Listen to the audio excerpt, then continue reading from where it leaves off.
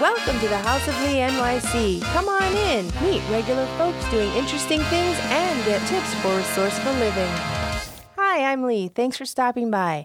In this episode, I'm going to talk about a photography tip for all you food pornies out there.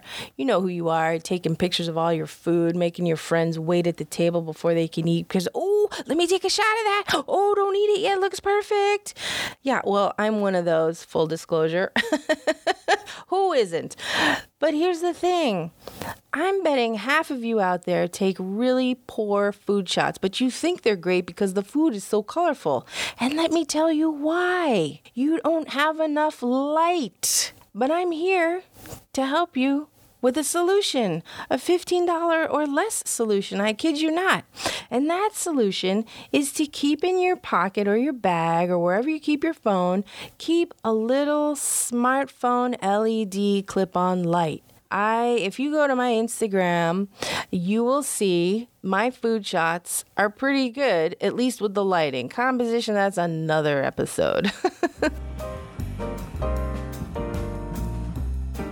But the cool thing about an LED smartphone light or any kind of square LED light, doesn't have to be a clip-on, but the cool thing about it is that if you go to a restaurant with low lighting, then it's going to be very hard to get a clear, crisp, colorful, beautiful photo of your food or your cocktail. But if you have this light, it's going to immediately improve your photos. The difference is astounding, and I can't recommend this enough. So I got mine off Amazon, but then I noticed Bed Bath & Beyond started carrying a similar one for, I think, $14.99. And if you have that famous 20% off coupon, one of your friends has it, grab it and save another couple of dollars. Now, I carry not one but two of them because I want even lighting on both sides. And usually if I'm going to be that annoying friend at the table who's like, I have to take this picture, I'll say, hey, could you do me a favor and hold this light? When I was at the Pennsylvania Hotel, it was a while ago, but I took my child and we went and we had the macaron, right? And I thought, wow, these are really delicious. I swear, the Pennsylvania Hotel had amazing macaron. So I asked to see the pastry chef, and the pastry chef came out, and I just gave her the compliments because I was over the moon. And then she saw me. I was like, well, could I please take a picture of you? And she's like, sure. And so I pull out my lights, and she's like, oh my gosh.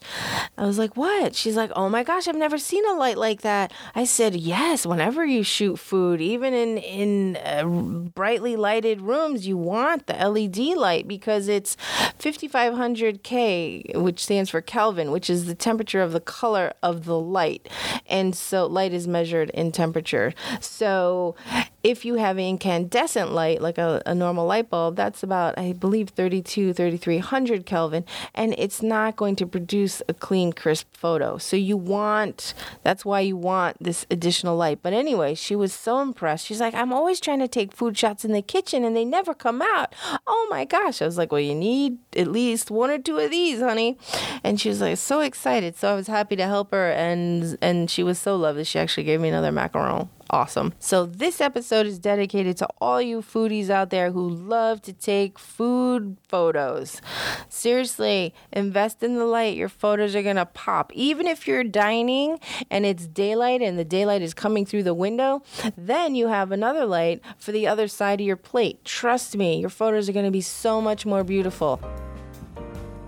Thank you for stopping by. And if I've added something nice to your day, please write a review for me at Apple Casts, otherwise known as iTunes.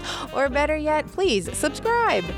If you want to share a comment about today's show, or if you'd like to work with me to create your MP3 media package for yourself or your business, please do give me a call at 212-655-9840.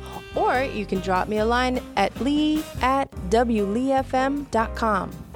The House of Lee can be found on Stitcher, Google Play, Apple Casts, TuneIn, Pocket Cast, iHeartRadio, or any other podcast app. Take care, and I'll talk to you soon.